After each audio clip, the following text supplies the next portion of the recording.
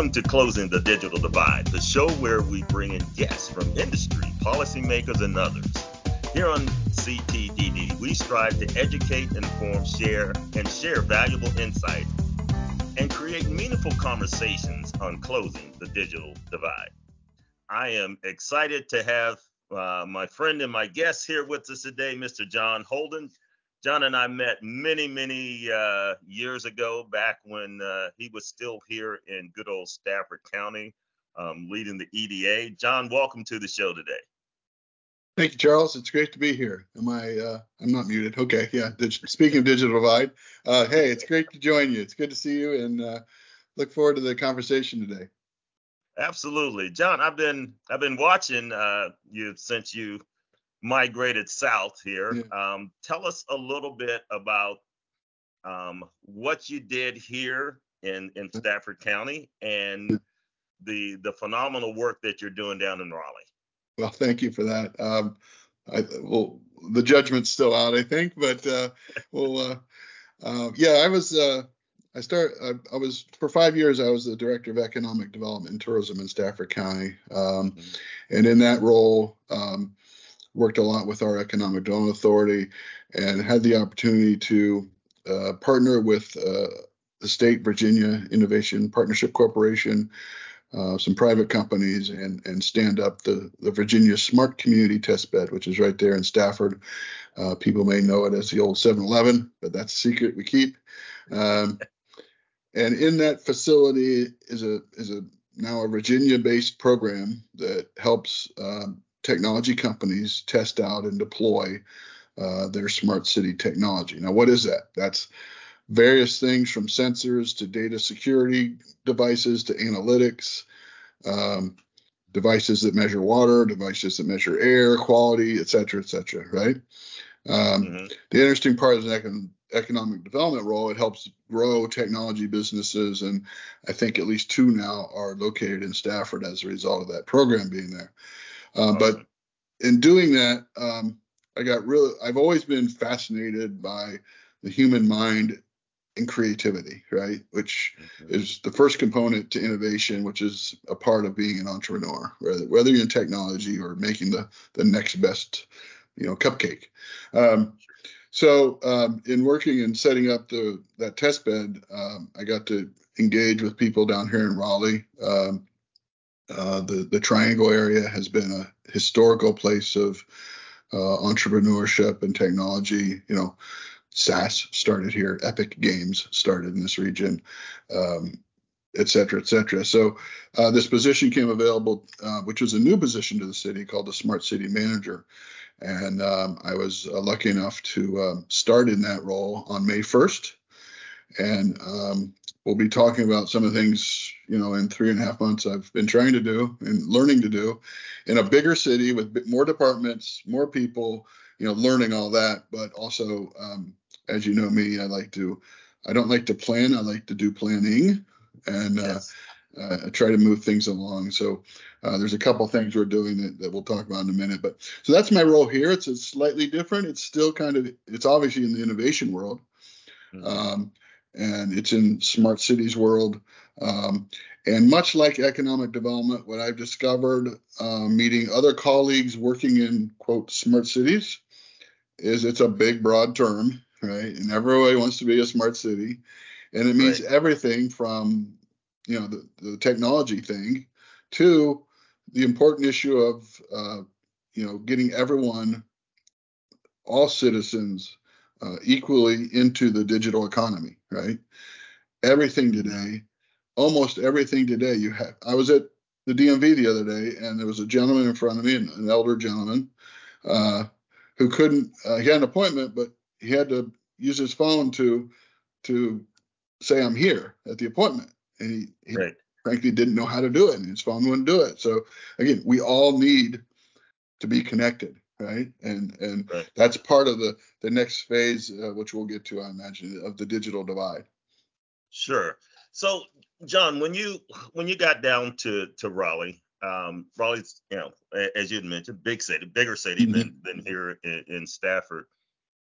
What was the state of the digital divide there? Yeah. of digital equality, of digital literacy. What was the state? What did you find when you got there?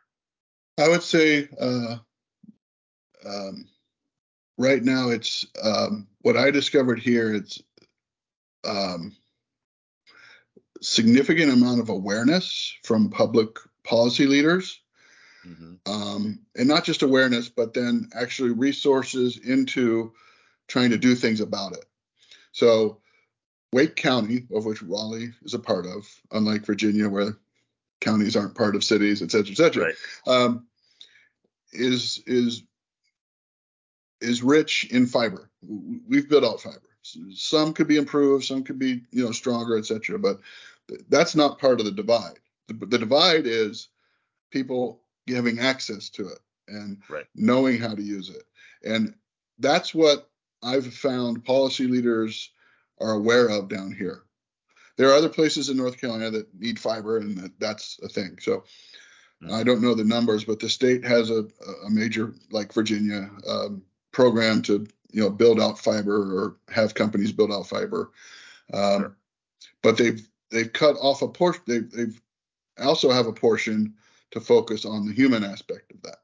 And there's a new programs being set up right now in North Carolina that are focused on not just the physical infrastructure of the digital divide, but actually engaging people and having people learn that and using it in a way to improve access in terms of the human capacity.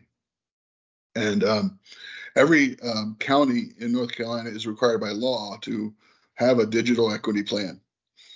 And Wake County is now engaging in a request for proposals to do that. A number of them have done it, but that was just required like in the last couple of years, I guess. So it's that's why I say it's an awareness that is sure. At least I became aware of the awareness in my role here. I don't know the situation in other places. So speaking of your role, yeah, like I said, I can't turn on LinkedIn where I see you guys are involved in something, and I know you got the summit piece going. But tell us about that role and sure. what you're doing down there to help create this Raleigh. What do you guys call it? Smart Raleigh? Smart Raleigh will be the plan, although as I've indicated, it's going to be a plan that continues to evolve. Built inside that plan will be how to address digital equity and digital inclusion. That doesn't minimize it; it just makes it part of a coordinated effort, which is the major thing I've been trying to do here.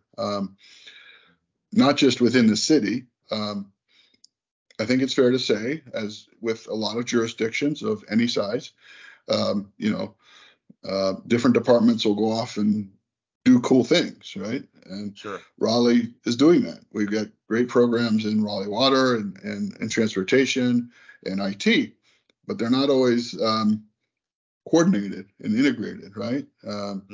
And some can't be from a data purpose. There's all the data security, data governance issues, but sure. I think part of my role is to help coordinate and bridge some of those things, particularly where we're looking at ways to improve things, right? And so that'll be part of the strategy, part of the plan, if you will. But more, as much as that is, Raleigh is the center of the, famous research triangle, which has been branded for 30 years, right? And so I one of the initiatives I launched upon was, okay, let's all work together because, and not that we haven't been, they have been, but that's the next phase of being a true smart region or a connected community, whatever the terminology you might want to use.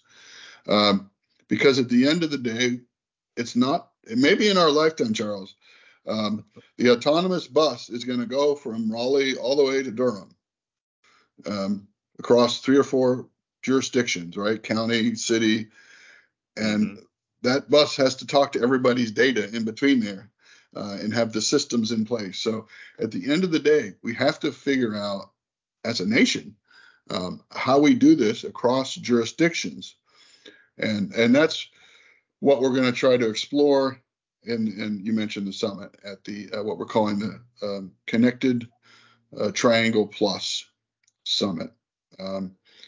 Start to explore that in more detail, right? And how we do that as a region here, but also learn from other regions. Connected being smart, Triangle being the brand, and the plus referring to the fact that the jurisdiction never ends, right? If we learn to work between city A and city B, well, city C is next, or county X, right? So at some point, the technologies and the information needs to flow securely and safely, but seamlessly across jurisdictions that have different systems and different internal vendors, all that kind of stuff, right? Yeah.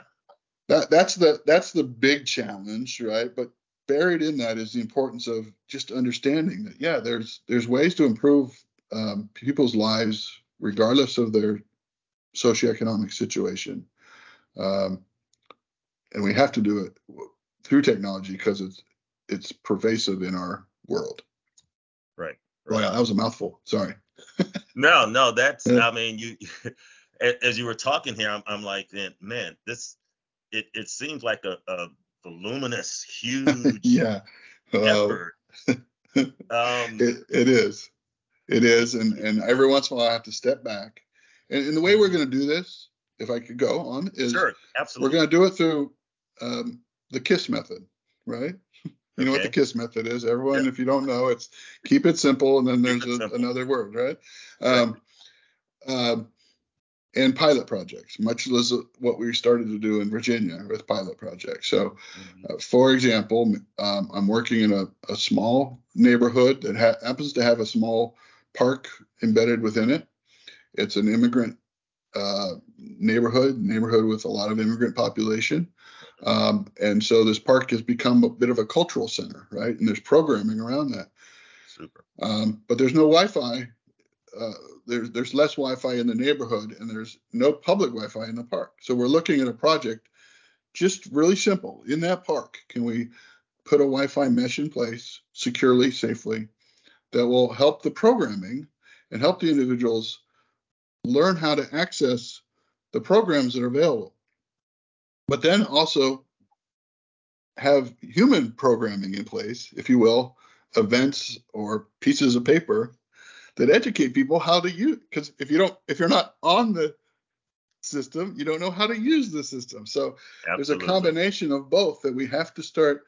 And this has just dawned on me in the last few months being down here, is we can't keep just pushing out the technology. We need to push out the education on how to use the technology to everyone, whether whatever your socioeconomic or age situation may be.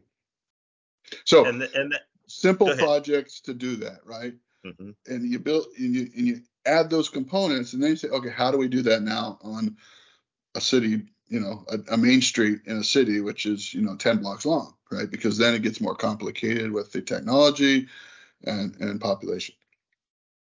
And I love that you guys are bringing in that human education element, right? Because it's, as you said, you can bring people, and I'll use the analogy of fiber. You can bring fiber to the Yeah. home at gigabit speed, but now what do you do with it?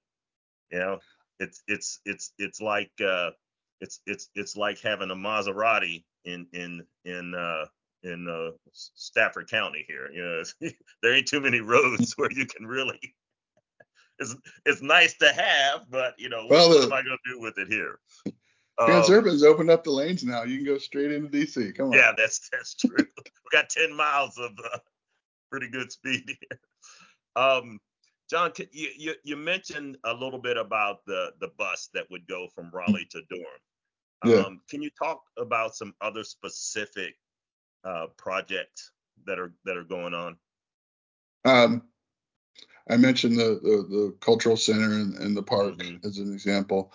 Um, we are in the midst of a second phase of a project where we're analyzing 4 intersections in the city from cameras. No facial recognition at all, but the cameras are learning, or we're having smart people take the video feeds and learn about the traffic flows in these intersections, so that ultimately, if you do that in another intersection, you build connectivity and you improve traffic flow. Of course, that's a no-brainer. But the interesting thing is, we can learn about what we call near misses, and there's a worldwide initiative called Vision Zero, to reduce traffic fatalities and pedestrian fatalities, or injuries for that matter. So one of the things we could learn is, does a pedestrian step out at the wrong time? Are there ways to improve the traffic flow, or in some way? Or if there's an event around the corner that lets out at 6, how does that impact the pedestrian flow and the vehicle flow at that intersection? And again, with the future of AI, we start to learn these things, again, safely, securely, with governance in place, to improve the safety of pedestrians and traffic at an intersection. But think of the economics. Here's where I come in, right? So if this isn't a block that perhaps has small businesses of various types, and maybe it's in a block that's in a traditionally left out neighborhood, right? Whatever you want to call those things, disadvantaged neighborhood. We could take some of that data and say, well, look, business X, if you knew how to use this data, again, without personal identification information, and we start to program it with events and things, then there's ways for the business to learn, hey, I'm going to have a mad rush, and maybe I need to staff up. Or it's going to be slow because everybody's going to be walking that way. Maybe I need to put a sign out front and say, hey, come this way, whatever it is. Go that way. Yeah. I mean, that's the kind of data that we all have to start to be able to use and interpret, again, with all the rules and governance in place. Mm-hmm. So, and really, the data has always been there, right? If an event happened, data is created. Yes. It's now, okay, we got all this data. How do we use it in a smart way that we can improve the quality of life or the economics around that event? And and the quality of life, busy with the that. quality of life falls on the public, Sure, the governments. I mean, that's the role of government, generally speaking, without getting into politics. Yeah. But it's also that data, much of it, should be available to the public or the businesses, and that's where entrepreneurship and innovation comes in, right? Whether it be a particular business or someone who can develop an app for a business that says, hey, look, you're 2 blocks from the convention center. We now can get data on who's at the convention center, i.e., like the what's the demographics, what's the event, and what's the demographics, and we can then maybe predict that demographic is right for your business or not, right? And then you could maybe advertise at the center and say, hey, come 3 blocks this way. If you're of this, if you're my market, I could, and you can measure that, right? You can actually measure return on investments and these kinds of things. So again, there's a long way before we start to get everyone engaged in this, the business owners, the managers, salespeople, to understand all that and to make sure the data is indeed secure and safe and accurate, for that matter. But that's where we're starting at this point in the year 2023. That's where we are right now. That's all going to start to happen, and we want everyone to have that opportunity, whether a McDonald's, which is understanding that, right, because they have the corporate wealth to do that, or a minority business on Main Street that's selling great Pakistani food, for example, right? Right. So you touched on this a little bit, and it sparked questions, because not everyone is adaptable to change. Right? Yeah. What has been, and don't have to get specific, but what has been kind of the general feedback from the community that that you guys Yeah. are getting with this initiative? Well, it's still early, Charles. I started in May, so there's a lot of community outreach we need to do. We'll be working with. We're lucky enough as a large municipality to have an office of community engagement. So, for example, they've just recently purchased a van that can go to a neighborhood and do community engagement activities. Well, some of that I hope to include some of the things we're talking about, right? Mm-hmm. So we're just in the early stages of, how do we do that? How do, what do we do, right? So, and there's an openness, there's a real openness in this city, in the city of Raleigh, to further engage the community in all aspects of life, whether it be, affordable housing or the digital divide. There's a real eagerness to do that. But as a city government, we're still figuring out and learning how to do that with limited budgets and everything, all those complications that come into play, right? So yeah, there's a real eagerness I've seen. We have a strategic plan here. Most jurisdictions, I've gotten into doing strategic planning as well. And our office actually helps make sure we're staying on track and implementing the strategic plan. It doesn't fall on our office to do it. We're the Office of Strategy and Innovation. But smart city work is part of that, right? Sure. So there's a real openness, and that was part of the opportunity I had to come here and learn and contribute what I can, and hopefully, yeah, I'll still be here. I'll still be here after this podcast. Or after it plays, right? Yeah, well, exactly. John, like I said, I know you guys are still in the early stages, but have you had the opportunity to engage with other communities that are doing like projects, Yeah. and you can share a little bit about those experiences? Yeah, very much so, and that's the nature of the upcoming summit I'd like to share with you and your audience. The town of Cary is adjacent to Raleigh, is next to, and they've been very forward thinking on smart city technologies. They've deployed what's called a LoRaWAN network across the city, at least part of that connectivity, right? And openness to everyone having access. And then they're going to put, sensors along it and be able to have nodes and they're open into expanding that to the next community. But the town of Cary has been very forward thinking in smart city technologies. And I've worked with them before I even got here. So as I said, when I got here, literally on my first day, they said, hey, we used to have a smart cities conference in this region. We stopped it because of COVID and various other things. Sure. And they said to me, we want to have it again. I'm like, oh, okay, that's going to be my job. So the first thing I said to our CIO, who is relatively new as well, our Chief Information Officer, I said, we need to engage the other CIOs from the Triangle. And he's like, yeah, absolutely. And they meet, they talk regularly, they're colleagues. But it was the new guy reaching out to them and saying, hey, we're going to do this thing again, right? Sure. And because I really wanted their engagement in this thing. Again, I'm a regional economist, right? That's how we're going to do this thing. So what evolved is, as I mentioned earlier, the what we're calling the Connected Triangle Plus Summit on November 9th. We'd invite anyone to attend. It will be free to attend.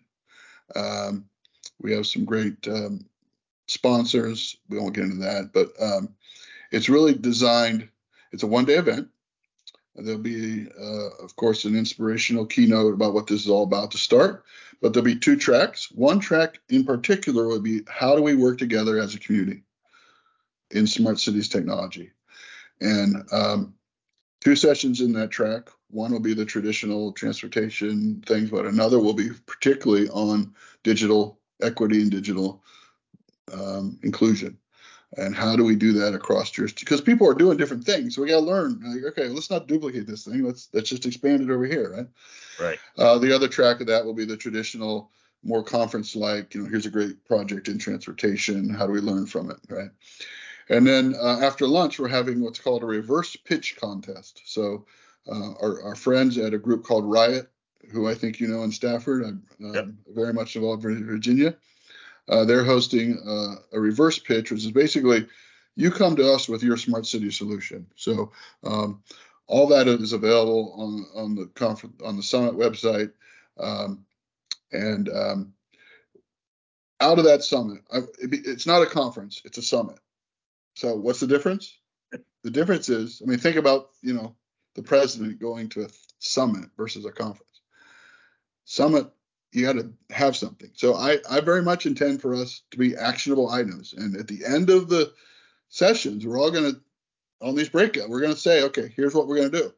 We're going to try this project. I don't know how we're going to do it yet, but we're all going to mention that. And we want everyone's input, whether it be, digital inclusion or, the greatest, smart technology in wastewater, whatever it is, right? We'll try to narrow it a little bit, but so the summit will have an outcome, and it will have the outcome I want is how we continue to build as a smart region. With Sure. I like to think of my role and the city of Raleigh's role as a collaborative leader in building a smart region.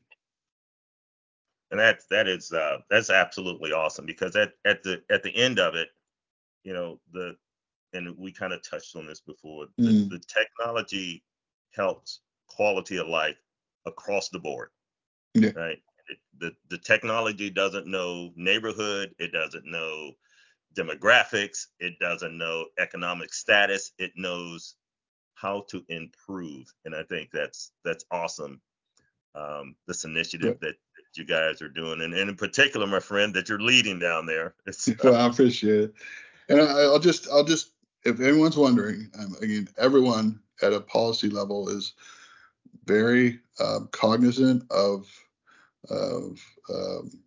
personal identification information and data, as well as the protection of that data. First of all, not collecting it.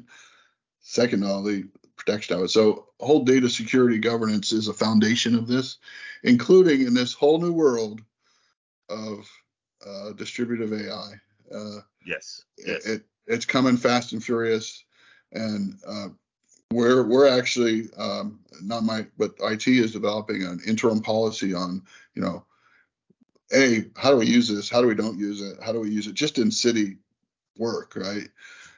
So I don't think we're going to get too much into that in our summit, but that's the big kahuna on the horizon, and we have to start talking about these things because it happens so fast these days. Absolutely. And John, you beat me to my last note here, was to ask about privacy and governance, and what is the plan to handle that? And the other piece that goes with that is security, right? Yeah. We got a ton of threat actors out there that were as the, and I'll use B, but as that program grows, I read a report where there's 8 million households that are going to be connected through that program. Okay, whether that number is correct or not, I don't know, but we'll use it. Yeah. So you got to, if you just think through that, okay, you're going to connect 8 million households. Let's say conservatively, there's 5 devices in each house. That gives those threat actors, 40 million devices to try and get into. Now you start throwing the AI world on there. You're talking about all these devices. That's got to be a big challenge for you guys. It is, and believe me, that's the White House just came out with some more directives on that. I've met and worked with our Chief Information Security Officer here in the city. We're very aware of all these things. So first and foremost,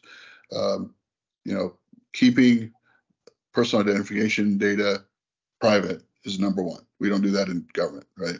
I mean, there are cameras, but it's not about facial recognition unless it needs to be. In the case of a nefarious act, you want to know what this person looks like, right? But only in that case, right? But then there's the whole data security at the personal, everyone has to be aware that these things have to be protected, and some of it, is built into the products, and the hopefully the economy evolves along with this to say, those products that are the safest and most secure will be the products that rise to the top, right? In a market sense, right? Sure. Sorry, I'm an economist, but there's always the part of the market that may not have that. So it is a major concern, and that's part of the education process too. I mean, my own apartment, I can unlock my door when I get in the building. Well, that data is out there, right? I really don't know that people know if it's unlocked or locked, right? Not that I have anything of value, but so that's all part of the education process as well, which is again something we have to do at the right way for the different segments of the population. Sure. Well, John, my friend, we've run out of time here, but this has been a joy. I'm glad I had an opportunity to catch up with you again. Thanks, Charles. I appreciate it, and appreciate your listeners and viewers. Please share with them our summit if you would. It's not that far. Absolutely, we'll put that up on the post. Yeah.